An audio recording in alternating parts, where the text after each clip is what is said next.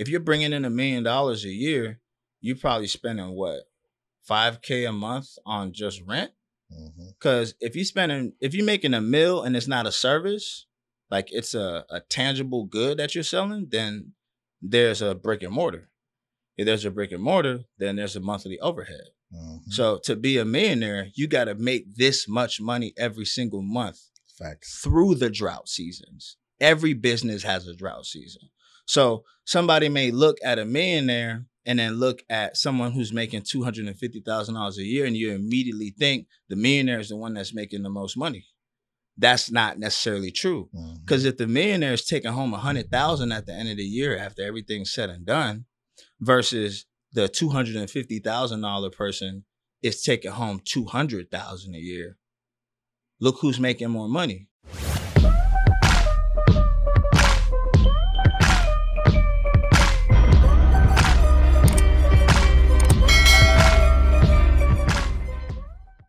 Yo, back again with another episode of Attractive Mindset. And today's guest, this man, ever since I first met him years ago, super humble individual, super smart individual.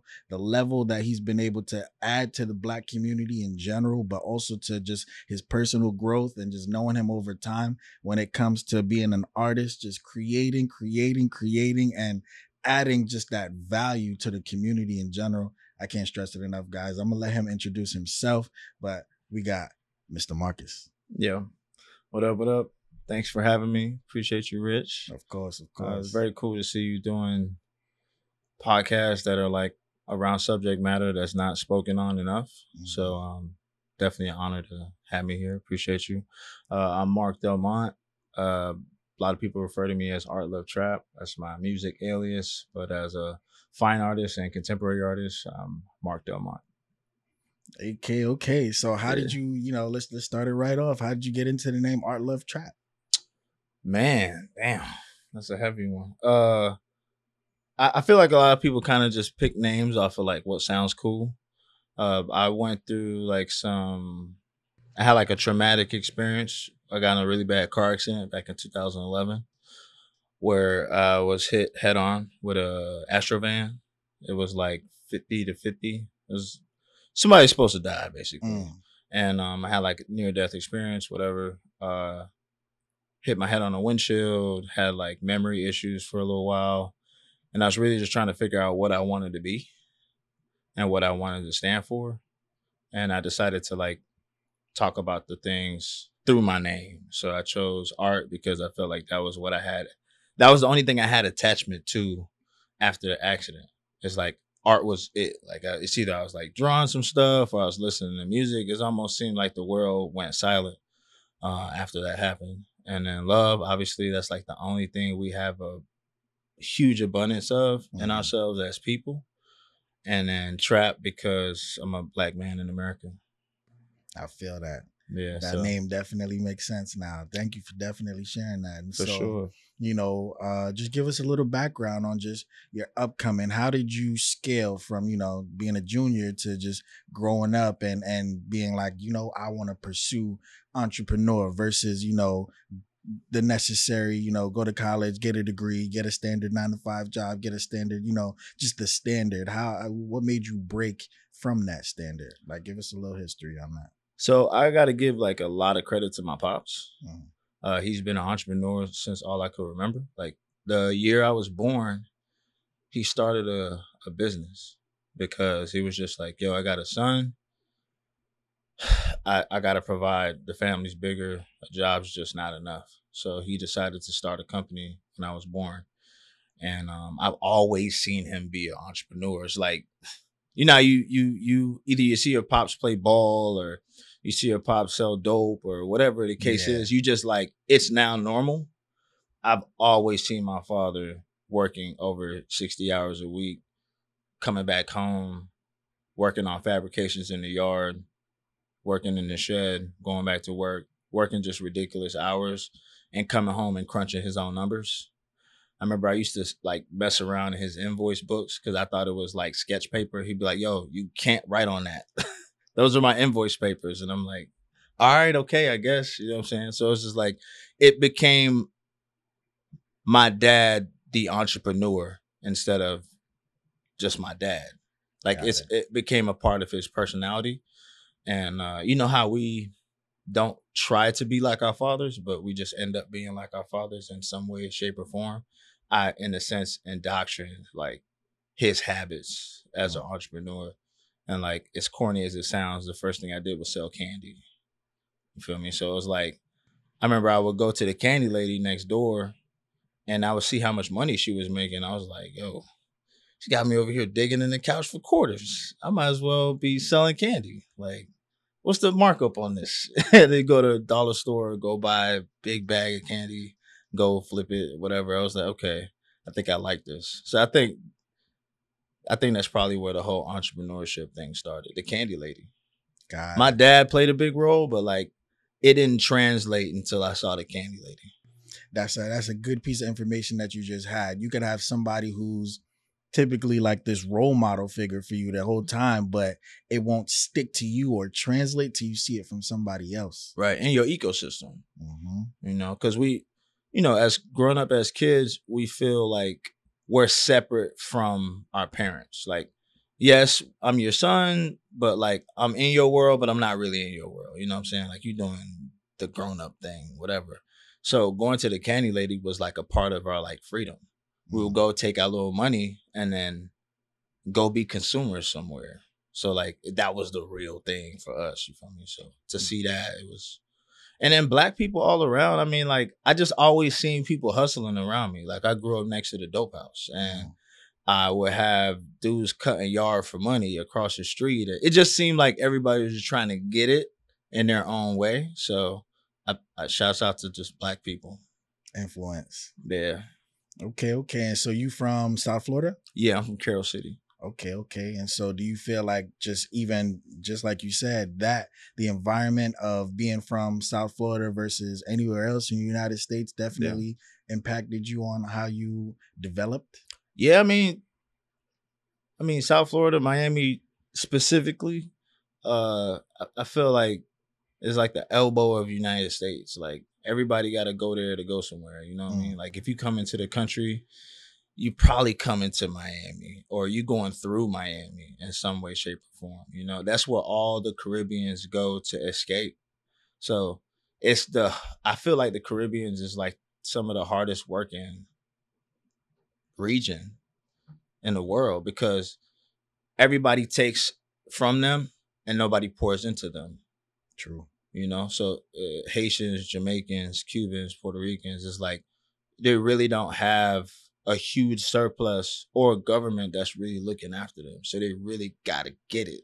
So the fact that all those people live in this place, it makes sense that there's so many entrepreneurs in South Florida because all the Caribbeans is here. You know, That's true. Okay. I just it forced me to be diverse because of the amount of people that are around. It's just different people. You know, like you look at Miami, yeah, you got Haitians. You look in Miramar, you got Jamaicans. You look in Fort Lauderdale, you got Haitians and Trini. You look in Weston, you got Jamaicans. You look in Miami Lakes, you got Dominicans, Puerto Ricans. You look at Hialeah, Doral, Cubans, Venezuelans. Like they got their own sector everywhere. You feel me? Like it's the little Caribbean. South Florida is like little Caribbean for real. Nah, facts. And so you said the entrepreneurship side definitely came from your father. And so you, as we know you, are definitely an artist in both, the music realm, but also in the art world as well, Right. And so how did you develop that skill? When did you realize like, hey, I'm good at this and I want to take this to the next level? I feel like we were all in a rap group in middle school. Yeah. I don't know. I can't speak for everybody, but I feel like a lot of us was like low key rapping in middle school, beating on tables and shit. So that's definitely where that kind of came from. Where I was like, I want to do this, yeah. But before that, when my mom used to like take me to school and stuff, she would play jazz. So like I fell in love with jazz through that, and then she was always playing like Sade, Maxi Priest, Maxwell, Bob Marley, just smooth Classics. shit. You know, my Yeah. mom always played the smooth shit. So like I had like a huge influence just from like the music that was always in my house, just like on some pedestrian shit. I don't really come from artists, Okay. but they had a really good palette of music. You know, like my mom's listened to the smooth shit. My sister listened to R&B. My dad listened to like Afro-Cuban shit. And my brother listened to like Atlanta shit. Mm. So like I had a nice little palette as far as like music goes. And then Caribbean people are just stylish. Feel me? So like I would learn how to dress from just looking at them. I was just a looking ass kid, to be honest. So it's just like, yeah, like what you doing? Like, how can I get a miniature version of that? Like anytime I saw my dad with like a fit on, I'd be like, yo, they ain't had that in a size 7. Yeah. Like, what's up? You know? So I guess just looking at what we had around us, I feel like I come from a potentially artistic place. Okay. You know, like the palette was good. Nobody was really encouraging for me to make art or make music, but it's like it was good music around in the house. Nice little CD collection, cassettes, stuff like that. Sound system was always fire. There was like a sound system in every room, low key. Mm. Like, you know, the wired speakers and Yeah. shit. Like there was always like an arrangement in every area. So like I always had ways to listen to music. And I spent a lot of time at home alone. So I'll just be blasting shit in the crib while nobody was around. So That's the best time to do it. yeah. It was Okay. cool. I done blew hella speakers in the crib before anybody found out. Okay. on Okay. 4th of July. You're like, man, what the hell happened to the sub? It was just working. I blew that shit. Okay. yeah. So what was your first leap of faith into the entrepreneur realm outside of the candy business, like where it really got serious? Like, okay, this is what I'm using to, you know, take care of my livelihood. In college, we're not gonna talk about no like street shit because I feel like that's not even necessary. In college, I went to Kentucky and I just couldn't get no damn money. Like it was just hard to get money in Kentucky. It wasn't no, you know, street shit around. It was like it was so isolated, you know, like I couldn't like hustle nothing. So I started cutting hair. Mm. So I would cut the basketball team's hair, football team hair, and I would cut their hair outside my apartment on the porch. So I think that was like my first time like, damn, I gotta, you know. And you just learned that, or you went to school? Nah, I ain't go to school. I was just like, man, what you want to fade? Like, Oh, damn. I used to practice on myself, and Uh-huh. then it was like I saw everybody was looking rough, so I was like, man, I'm gonna just learn how to cut. And then I had a roommate that was like, no, I had a neighbor that was like down to let me cut his shit so I could learn how to fade, and he was like my test dummy. Mm. Dude named Doug. He was just like, all right, sure, whatever. And then I got nice after like a week or two. So I started cutting hair consistently. Supply and demand. Yeah, Okay. yeah. I think that was my first time like really like reading the room and like providing a service for the first time, you know. I thought that was like, okay, I'm looking around, I don't see nothing. I see a demand. So I was like, okay, let me supply. Okay. I think that was the first legit step. You know what I'm saying? Obviously, I didn't have a barber's license, so how legit is that? Yeah. But in college, I feel like everything goes in college. Of course. Yeah. Those tactics are what build up your personality to get to where you are now. You know what I'm saying? Right. The early stages, all of that matters because it's a mesh of our personalities, you know, whether it's the street shit, whether it's the college shit, whether it's, you know, just life in general. You know, it takes us to this level where it's like the version of me that you see is so many different things, and people love to keep us, you know, labeled to these categories, especially black people. Mm-hmm. You know, you start rapping and you got to be a rapper. You can't be anything else. You know, you start doing whatever category and that's what you get labeled in. And when you start doing something else, who he think he is or what they think they got going on or, you know, things like that. And so what's the next step from you doing hair? You know, then you get to the next level. What does that look like? Well, after college, I got injured, tore some shit, lost my scholarship, came back home, and that's when the accident happened around that time frame. And then I started cutting music, and then I got into a business venture with my partner at the time, and we started running like art space and like a photography studio. We'd do like art parties, block parties, all kind of shit. Like it was like every week, and that was like a big jump because it was like, damn, okay, let me apply the things that I know how to do into something that I love. Mhm. And that was like the first time doing that, running Art Central Miami. That was Okay. like a nice, yeah, that was a nice jump because we had to remodel the whole place from scratch. Mm. I used to like remodel homes and stuff. That was like a little side hustle, but it wasn't really a business. It was more like, I'm gonna do this because it works and I'm good with my hands type deal. But this was the first time that I was like, okay, I got a place of business. There's an address. There's an LLC. There's money in, money out. Promotion, placement, doing things that like don't necessarily make money but can bring traction. Just like the sacrifice of an entrepreneur. Yeah. That was my first time really like doing all those things, like really applying all the things that I know into something. Okay, and so there's definitely going to be a lot of like beginner entrepreneurs watching this, and so give them a little history or a little background, a deeper in depth, analysis of how you come up with solutions to problems, especially when you're starting a business and you don't necessarily have that college degree to rely on or somebody else that knows what they're doing in it to rely on. You just got to create. Well, I feel like there's a lot of different ways to answer that question, but I'm going to answer it the best way I know how, which is a very biased opinion. I know that there's a lot of different ways to go about it, but personally, I feel like if you're going to start a business, you should start something you're actually passionate about, because there were going to be hard times.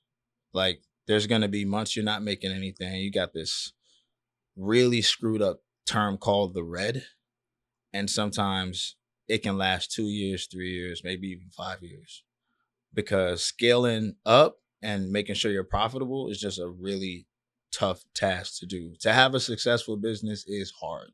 I'm not gonna lie and tell you it's easy. It's not easy. You got competition that is a huge factor. You got yourself and your team, which is a bigger factor. And if there's kinks in your armor, you're gonna feel it like times 10. And if you're paying for rent somewhere, you're gonna feel it even more. So the first and foremost, you need to be passionate about the business, because that's what's gonna take you and float you through the hardest times. Mm. Like you could have like a really rough season, but man, I love this. I love this. So we're gonna get through it because I love it.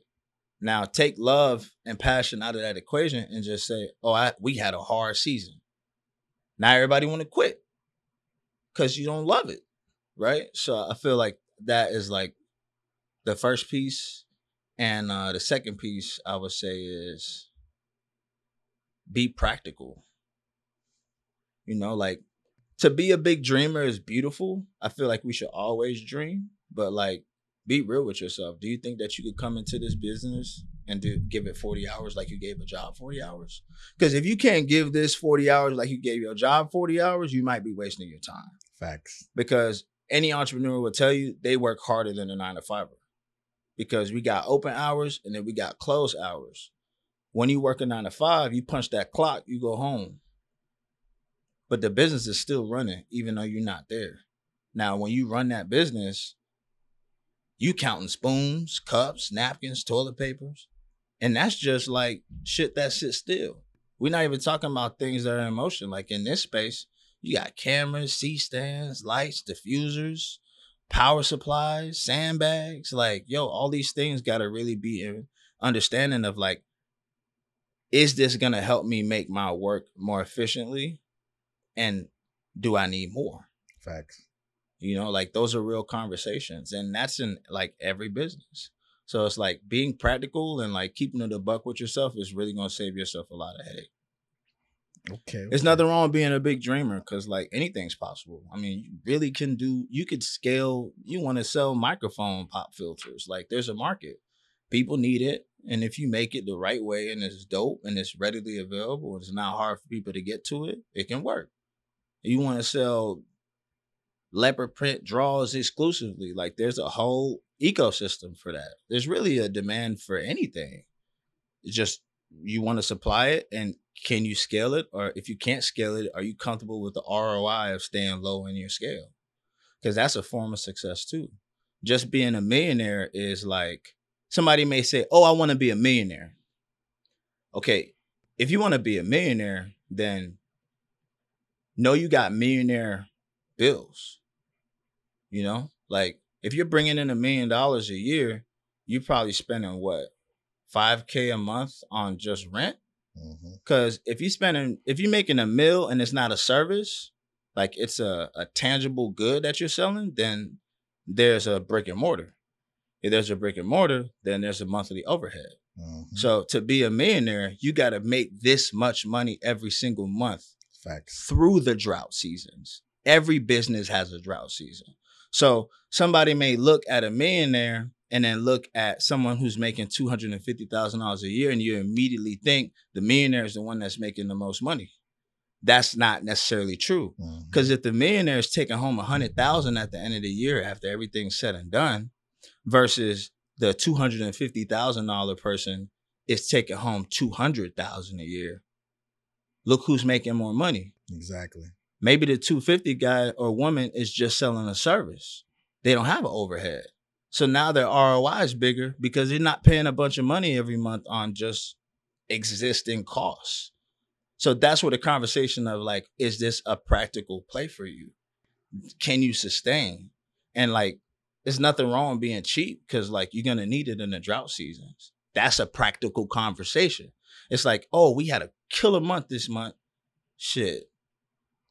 We can go buy new equipment. Wrong. That's not even true because you may have a drought coming up and you got to prepare for the drought. So yeah, that practical talk is like, that's a healthy space. So, and some people may say, oh, why are you talking so negative? No, it's not negative. That's why you got to have a team. The team got to have a dreamer and a logical person so that they can balance each other. If you got a room full of dreamers, y'all gonna drown. If you got a room full of logical people, you can't grow. Exactly. Feel me? Exactly. You know, and that, man, you don't know how excited that makes me to hear that, because out of everybody that we've brought on the show so far, like getting that type of explanation, you know, we haven't had that. And I like to tell people, or I tell my coaching clients all the time, I say, yo, do you understand what the word intelligence means? And I say a lot of people don't understand business to a level that they could because they don't understand the word intelligence. Intelligence is broken into two words. You got the first one, which is intellect.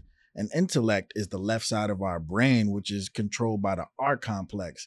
And people have to really understand what the brain is and how the brain functions down into different systems. And so the R complex has all the logistics, the logical things, you know, the reason, all that type of stuff. And then the right side of our brain is that creativity. And that's controlled by the limbic system. And so when you mesh both of these together, you know, the word gens is a Greek, Latin, you know, it comes from that, and it turns into generate. And so generate, when you put them together, that's how they created the word intelligence, because intelligence is using both sides of your brains at the same time. Too often we have people that are left side of their brain did or right side of their brain did, and they don't know how to mesh those things together. When you find individuals, and most CEOs do have this, and there's documentaries about it with you know, Jeff Bezos and Gates and all of them, and you know, because they're able to innovatively bounce both of these off at the same time. And so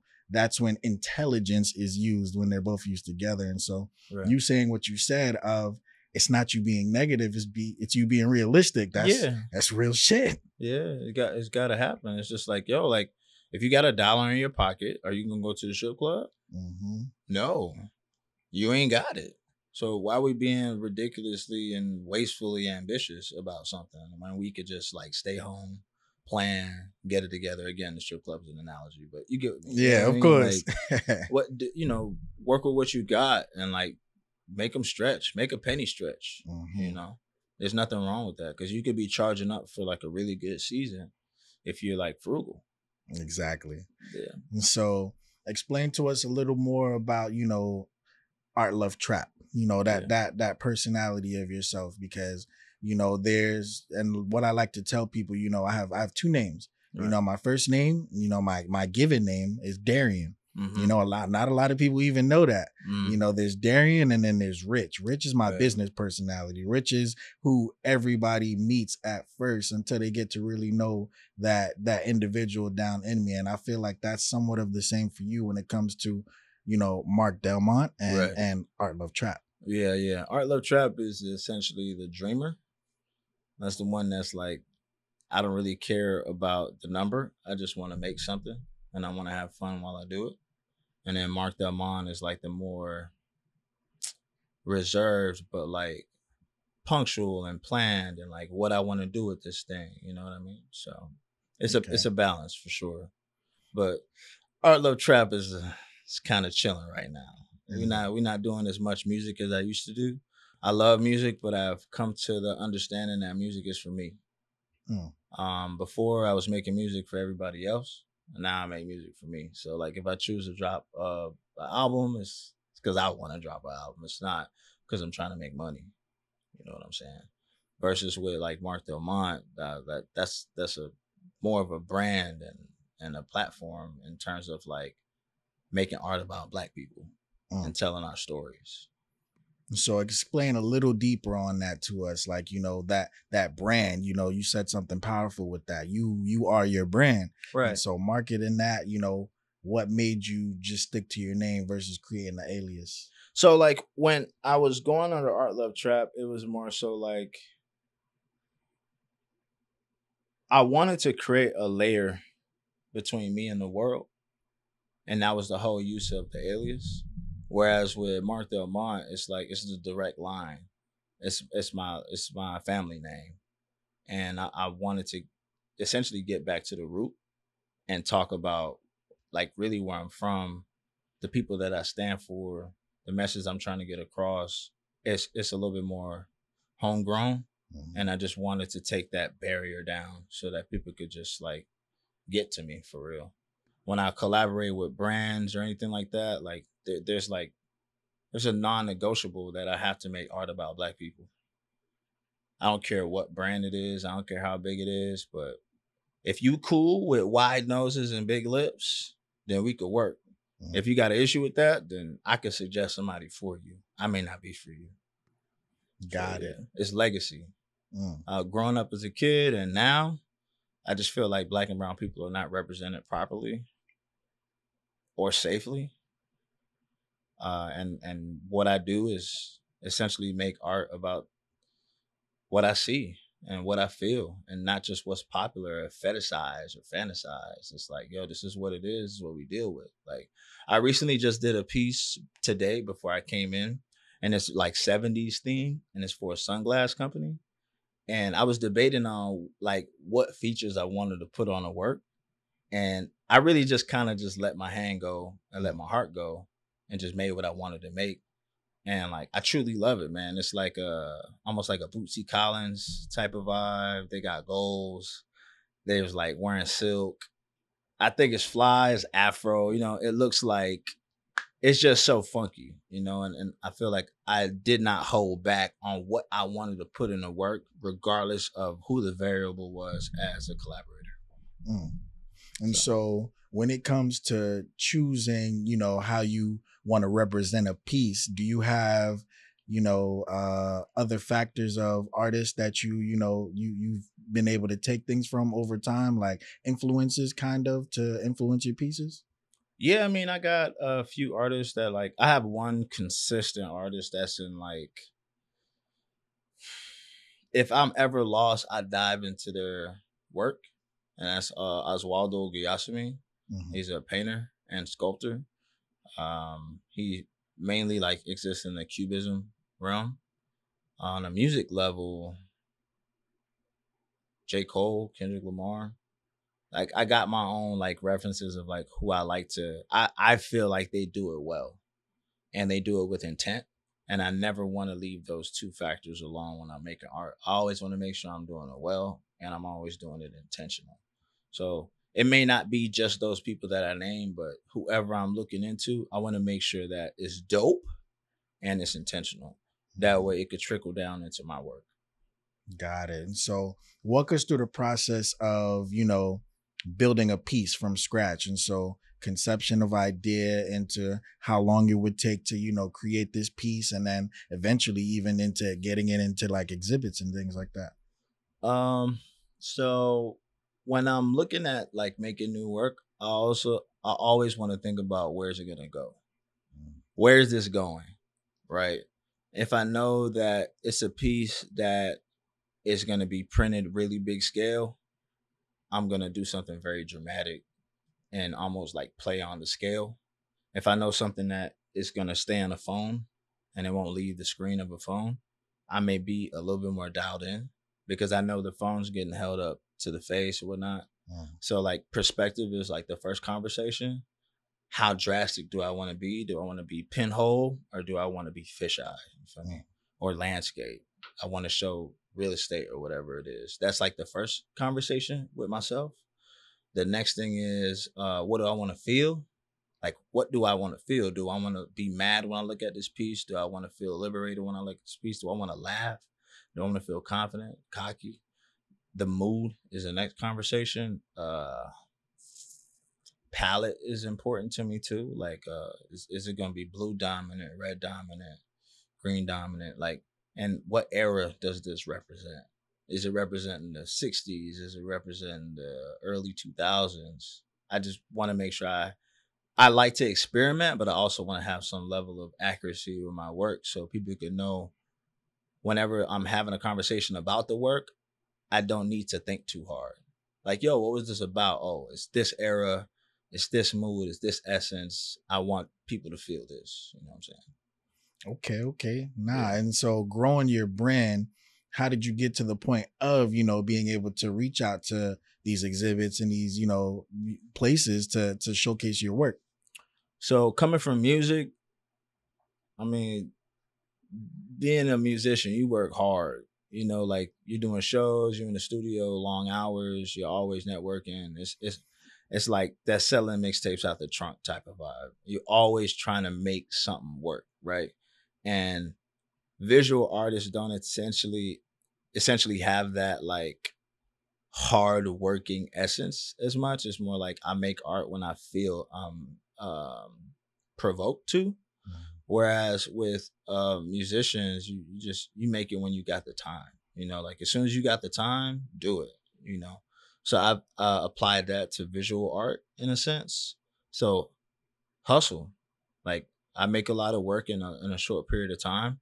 When I do rest, I rest. I rest hard. But when it's time to make art, like I really don't hold back.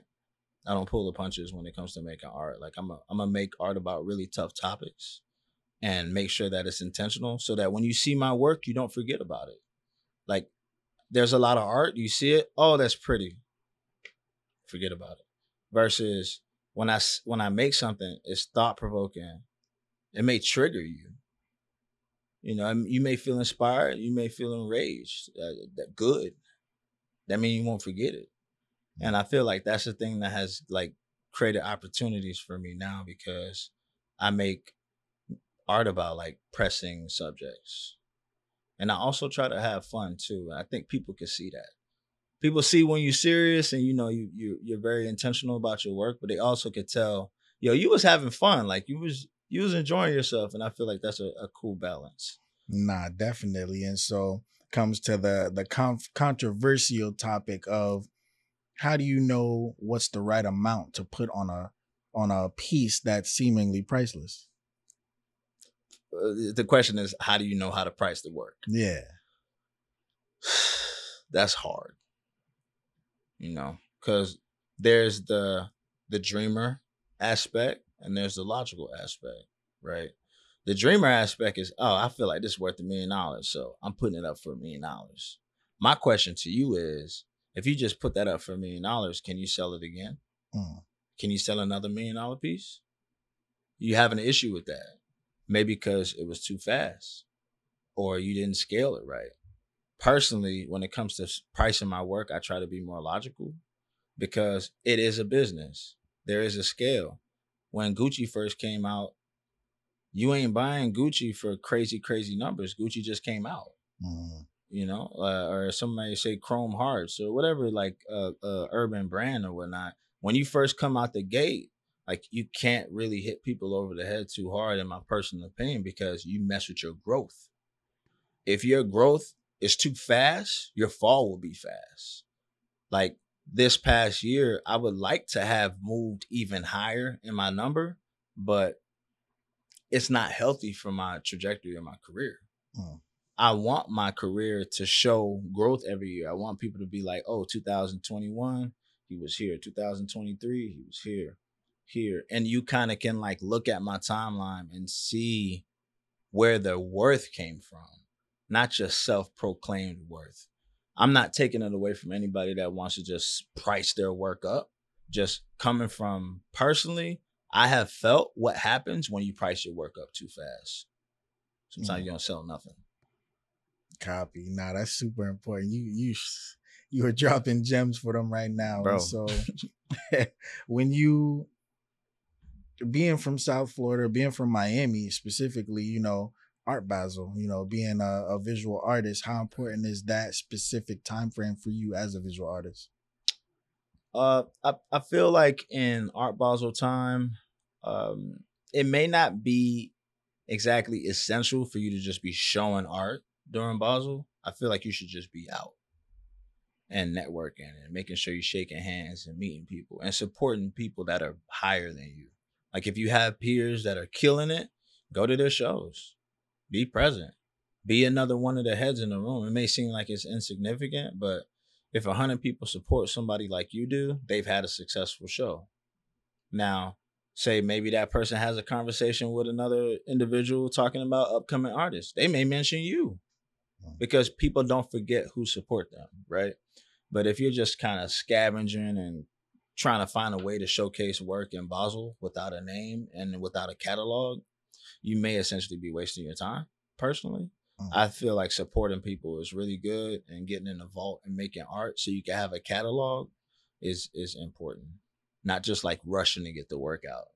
There is a prototype phase, there's a beta phase, and like it's good to sit in that prototype and beta phase because you can kind of find what your palette is, find what kind of work you want to make. Sometimes you think you know what kind of work you want to make, and then that's actually not even true. The next season come, you making something completely different. Mm. So I feel like getting comfortable and confident with yourself is really important, and networking and meeting people, because the conversations you have with new people in that time of the year in Basel may change your whole outlook on art in your career. You may have a conversation with somebody like me and you'd be like, oh, damn, man, I might be pricing my work a little too high too soon. You know what I'm saying?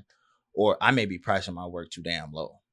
Like, you really need to be able to see work, see how people are networking, see how artists are talking. Like, I had a conversation with somebody today when I was at Citadel, and dude asked me, like, what's your balance? Like, how do you balance all this stuff? And I answered his question, but it was like, I know that conversation helped him. So if you're in his position, why not have conversations? Talk to people. Like, that's field study. Everything requires field study. Like if you come into a new city and you want to open up a film production company, you might want to network first.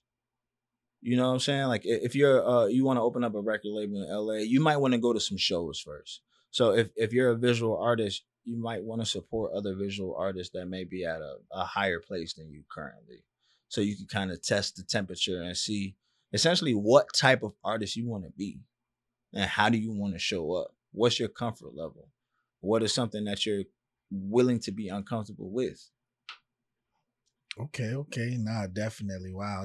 The level of speaking that you are admitting is just definitely from a sense of experience. And you can definitely hear that in just the words and how you choosing to say certain things. And so the last thing that I would say is, what would you say are three essential things for people, trying to get into the field that you're in right now? Like, what are three specific keys of advice that you would give to them if they're trying to become a visual artist, essentially? Three things to consider. We can go back to the conversation about passion. If you're passionate about art, I feel like you'll automatically have a good time in art because you're passionate about it. If you are just getting in art because it makes a lot of money, good luck. It may not be for you. You may want to go start a nail salon or something, or like a chain of like Midas's, Jiffy Lubes or something. But if you're just talking about making money and that's all you care about, art may not be for you. That's the first thing, passion. I think that outweighs so many things because when you're passionate, you could work through downtimes. When you're passionate, you could work through mistakes. When you're passionate, you could appreciate the place that you're in, whether wherever it is. You made $1 million, you happy. You lost $1 million, you're still happy. You know, I know that's a really wild concept to lose $1 million and still be happy, but like when it's who, what's the difference between somebody having a kid and that kid being a complete failure, but you still loving that kid? Exactly. It's essentially, it's still my kid. You get me? So like passion is like huge. Second thing I would say is figure out your why. Your why is very important because now you can operate in purpose. So anytime that something's put across your desk, on the table, or in your lap, you know what to do with it because you know why you want to do it. Right? So like if somebody may say that they shoot film because they want to show people the world and the different cultures of the world. You know, whoever comes to you about shooting a film or any film you ever shoot, you know that that's going to be the thing that you're going to always choose as your backbone. So your why and your purpose is like more important than a lot of things because that's what's going to lead the way, not just keep you grounded, but it's going to lead the way because you're going to be like, damn, I don't know if I want this opportunity. Can I act in my purpose and will my why be supported here? If the answer is no, you probably shouldn't do it because you're not going to get anything from that. And it's almost going to take away from you. Right. And then the third one is at some point, you do need to start making money. If it's the thing that's making you money, great. That'd be ideal. But sometimes what you are passionate about and you have a why for, you may need to produce money for that dream from something else. Not everything you love is supposed to make you money. If it's something that it's lucrative and you can still love it, be passionate about it, and make money, phenomenal. But like, for example, like somebody who's a great poet, sometimes your words are just to heal. Maybe you don't need to sell books. Maybe the whole point of you doing poetry is just because you want these words to reach people. Now, you making that lucrative is a totally different conversation. So maybe not the third thing being making money, but do you want to make money with this thing? Because something may be a passion project. Like every business is not supposed to be a business. Some businesses were just passion projects that got taken too damn far. So, yeah. Okay. Wow. And so as y'all can already tell, attractive mindset is completely throughout this entire conversation. And so where can people find you on social media if they're trying to look at, you know, your art pieces or just even learn a little bit more about you in general? My website is markdelmont.com, markdelmont.com. You can search the same thing on Instagram, but my @ name is Art Love Trap, ARTLOVETRAP. Okay, y'all heard it here first. And so, you know, we're going to wrap this one up. As we always say, you look good, you live good, life is good. Talk to us, we talk back. Attractive mindset, we out of here.